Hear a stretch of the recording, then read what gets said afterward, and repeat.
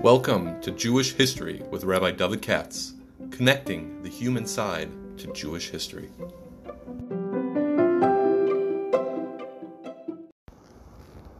For sponsorship opportunities or to support this podcast, please visit our donate page at www.support.rabbidavidkatz.com.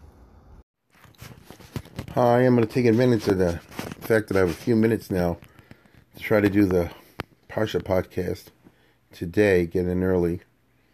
This week, of course, being Parsha B'chukos and the Tochacha, obviously. They fixed the calendar in such a way, the Gemara says, that you do the Tochacha before Shavuos. Anyway, there are no coincidences out there, but this has been a very coincidental time for me in terms of the Tochacha. Because the first thing that strikes the Tochacha is the Holocaust. That's the one we had recently, and that's where all this stuff came true, down to the details. At least that's what my father used to tell me. He was there.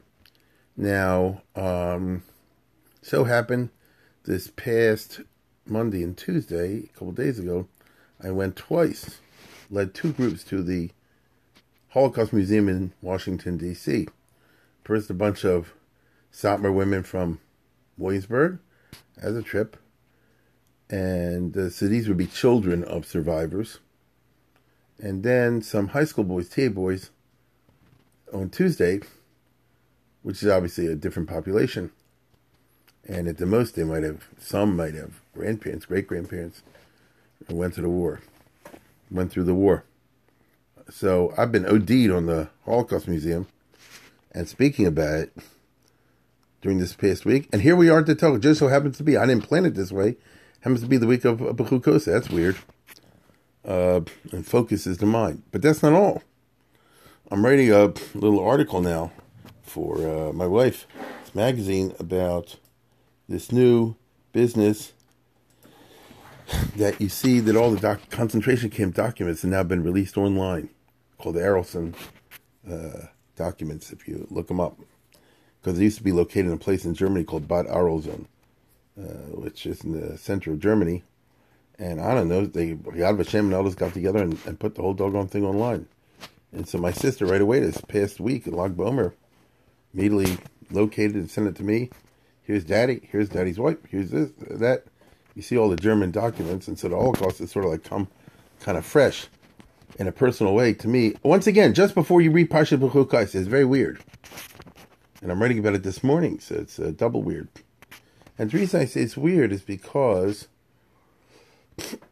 there's the meaning of the Tochacha, whether here in Dvarim, is as follows. The Jewish people are destined to undergo holocausts. That's what that means. Because it says, if you go with me in the good way, everything will be good in a very great way. But if you don't, then you'll really pay. Well, nobody's going to be good all the time. And Klal Yisrael certainly hasn't been good all the time. And therefore, it's sort of foreshadowed that you're going to have holocausts.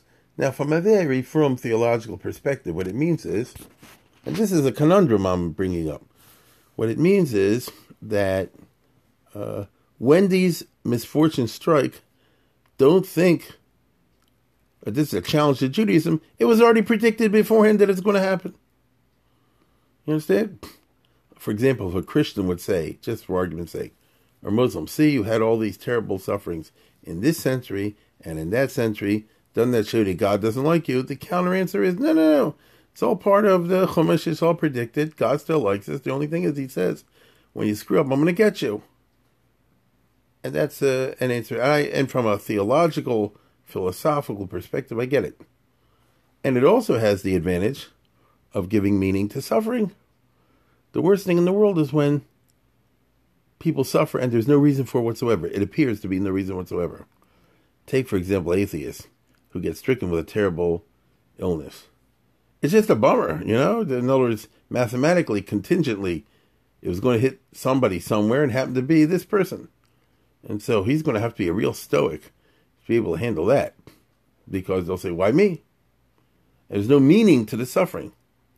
By contrast, religion, and especially Judaism, always indicates there's a reason, there's a meaning for the suffering. It could be punishing, it could be purgative, it could be a lot of different things. But there's a meaning behind it. So people yearn for meaning for suffering. It's a basic human need. It's just very interesting. Now, in the case of the Tocha, if you are simplistic, for example, you read the biblical stories like in the Tanakh, then it'll say like this: the Jewish people were good, they worshiped God, times were good. Times were bad, then they got punished, and this catastrophe hit them, and that one, Tisha B'Av v'Chesvos. And Jewish literature, rabbinic literature, Torah literature kind of specializes in trying to provide reasons for catastrophes. They're so far removed from us, we don't know what to do with them.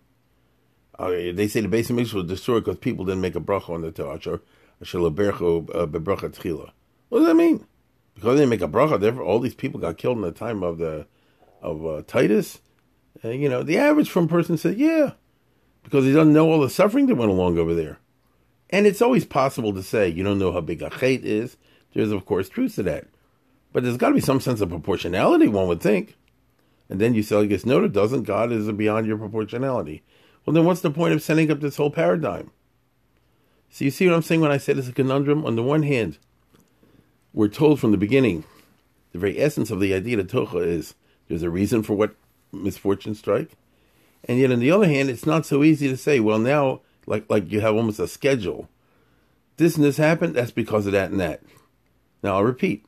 The Tanakh is written in such a way that, yes, it will give you a reason why the Beis Hamikdash was destroyed or why the Jewish people went into exile. That is true. It does say so.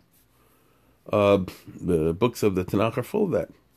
It is also true that in the Talmud, they are full of that. They'll say, why did Rabbi Akiva's students die? Because they didn't give each other covet. Even though you might say, I guess, that's the reason everybody, 24,000 should die. No, it's not a question. That's since the Talmud is an authoritative text, so then the person says, fine. At least I have Tanoim, Amroim, great people. We ascribe them fantastic insight.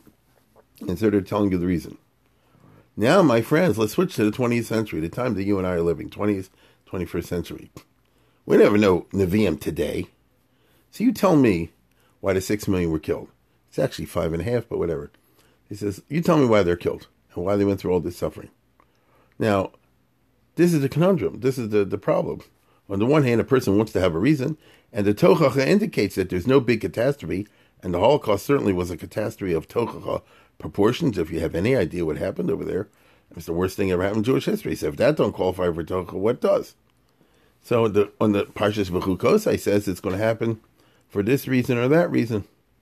And yet, on the other hand, anybody who lives through the period or afterwards, they don't accept that.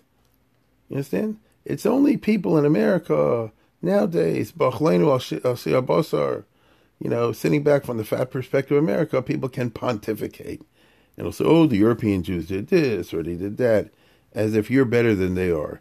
Everybody knows there are plenty from people back in Europe. There are plenty non-from people. And same thing in America. And, it's too glib, like the friends of Job, who try to give glib reasons for Job's suffering, Eov. They're a bunch of frummies. That's the way they present themselves.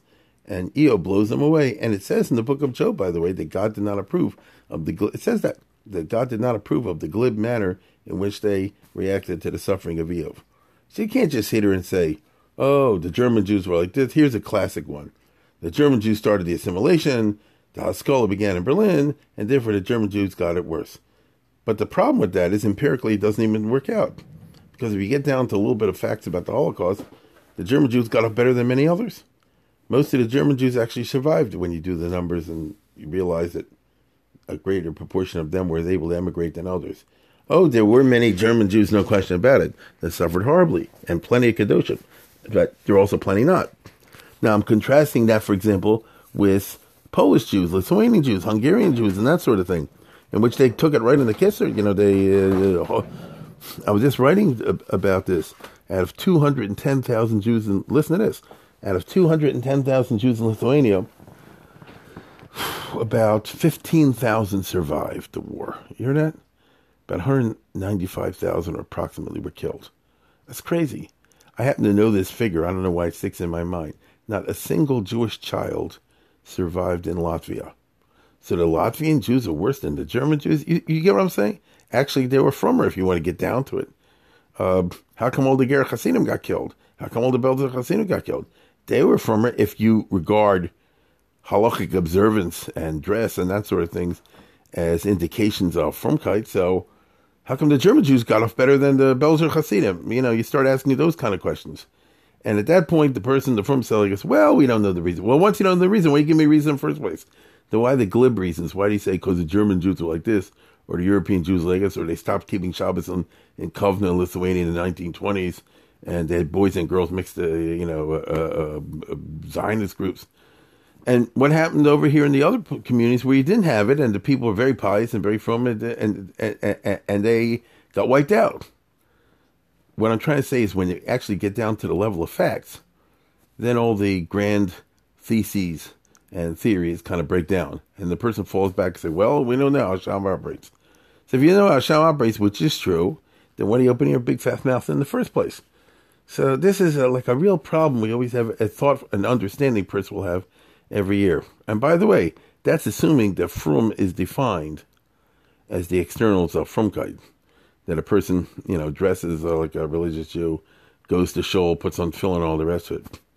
Some of you may or may not be aware of the fact that Rabbi Weissmandel, the central figure, one of the central figures in the Holocaust, can't get firmer than him. And that's not a joke. I mean that literally.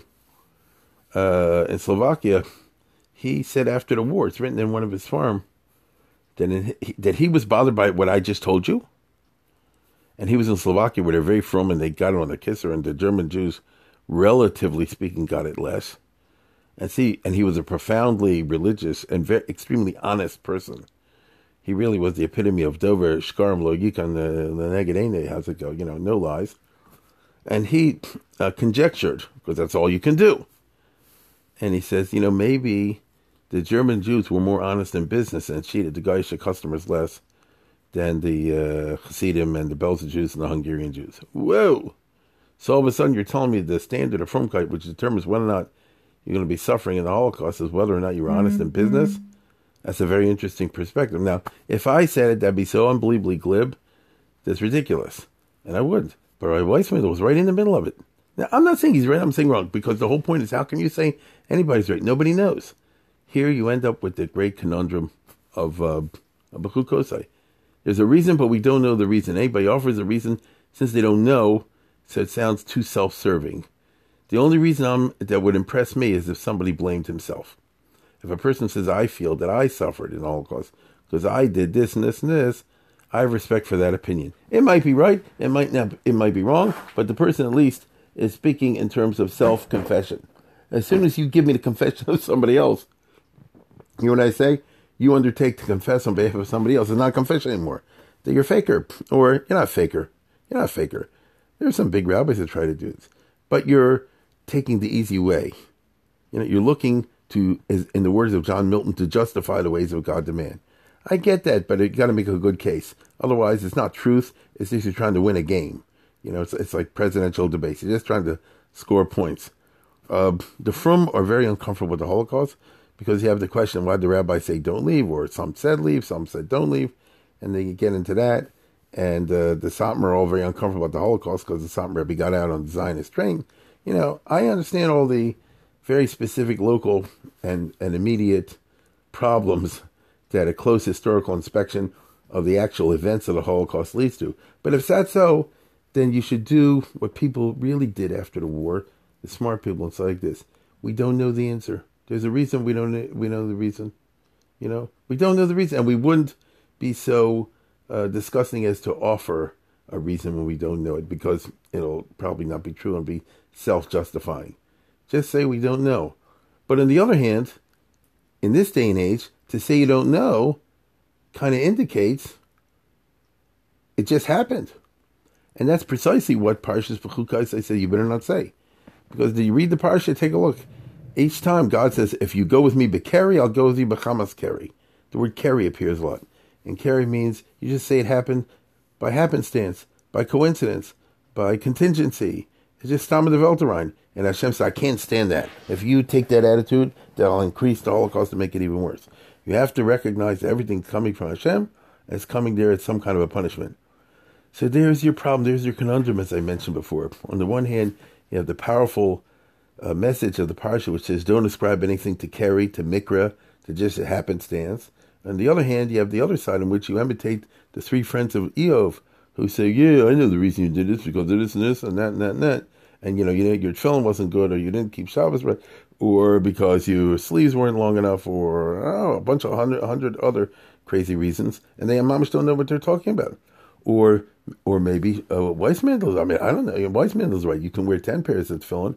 If you cheat Geisha customers in business, God could consider that such a big sin. Hear what I said? A big sin that it'll wipe out your whole community. Who knows?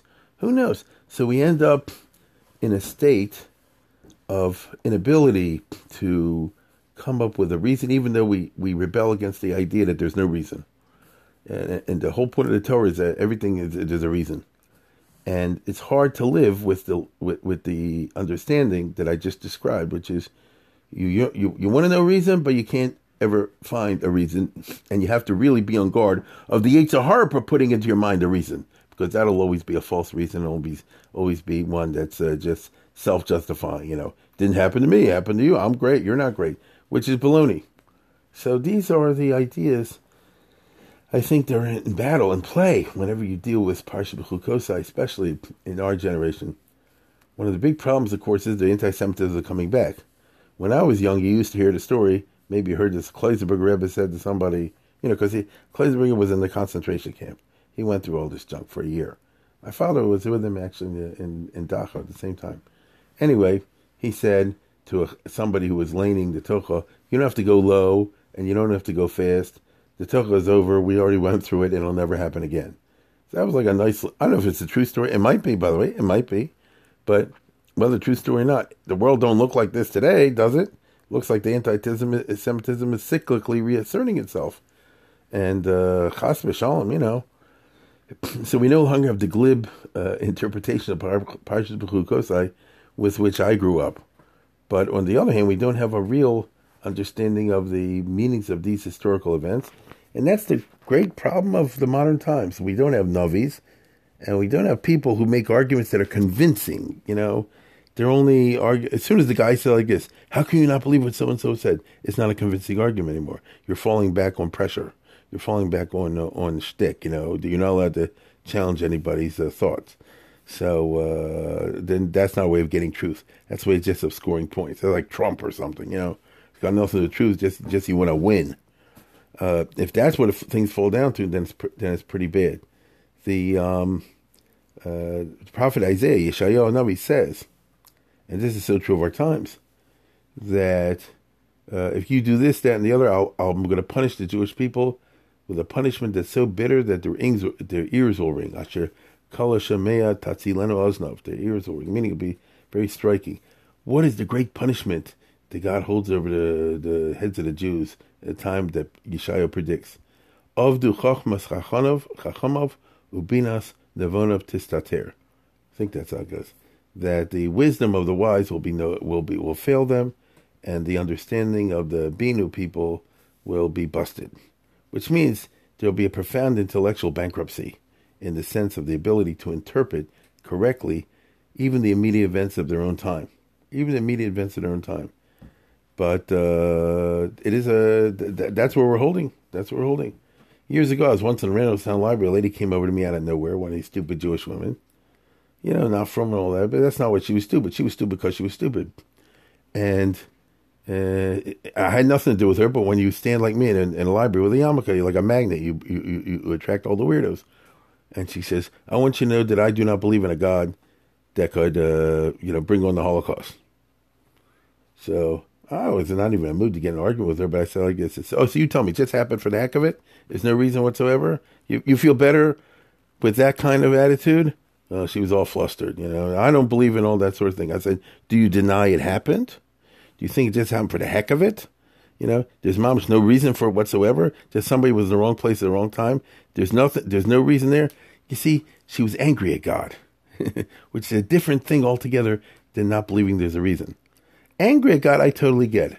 I grew up with so many people like that. It's perfectly understandable. If somebody went through the horrors of the Holocaust and they saw Hashem took away this and it made them suffer that and they killed their children, killed their wives, Of course, that's perfectly, that's a human emotion. That's 100% understandable.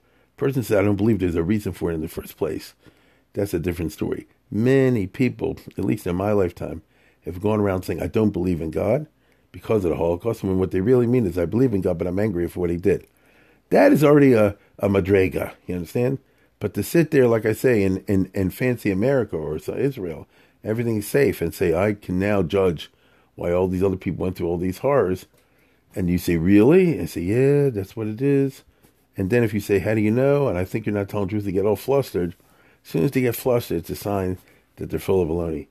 We live in such times. But anyway, that's just a few ideas I wanted to share with you on this very difficult parsha. Not difficult to understand, but difficult to interpret within the context of our own immediate lifetimes and the immediate past. With that, I will say, have a good weekend, have a good Shabbos. Bye.